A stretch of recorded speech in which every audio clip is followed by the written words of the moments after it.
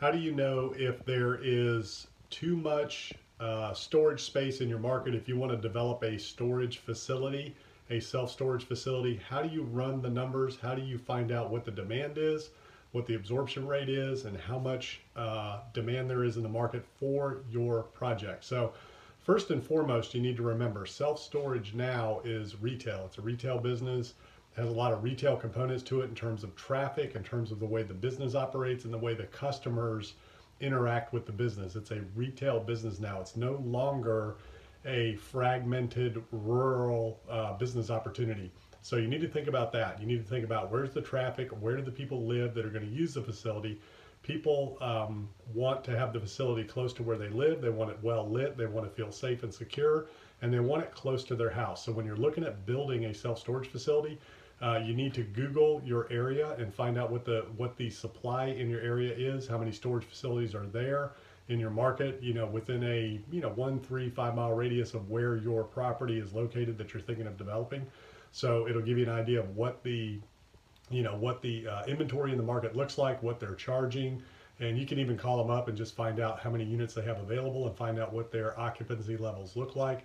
Then you want to go to the city, county, municipality, whatever it is, and look at the development pipeline and find out if there's any facilities in the development pipeline and what's coming down the pike. So when you're looking at self-storage in terms of development, you need to do a little bit of market research. You can pay, for these studies, but it's very simple to go online and just kind of check current inventory levels. You can call them, find out what they're charging, what their occupancies look like, if they're running any specials.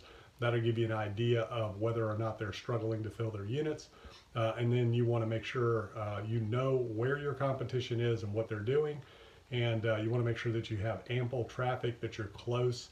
Generally, it's the females that are driving by that are, concerned about safety and things like that, and, lighting and all those types of things. So you want a nice, clean, safe, attractive facility that looks very inviting for people when they drive by. That's kind of how a lot of people are finding self-storage these days. They're driving by and seeing it, or they're Googling it. So you got to have a good website, good internet presence, things like that once you're developed and up and running. So remember, it's a retail business now more than ever. It's no longer the rural, self-storage facility. And don't, get fooled thinking that you can compete on price against the location and convenience. We are in a world where people are paying for convenience and they're paying for location.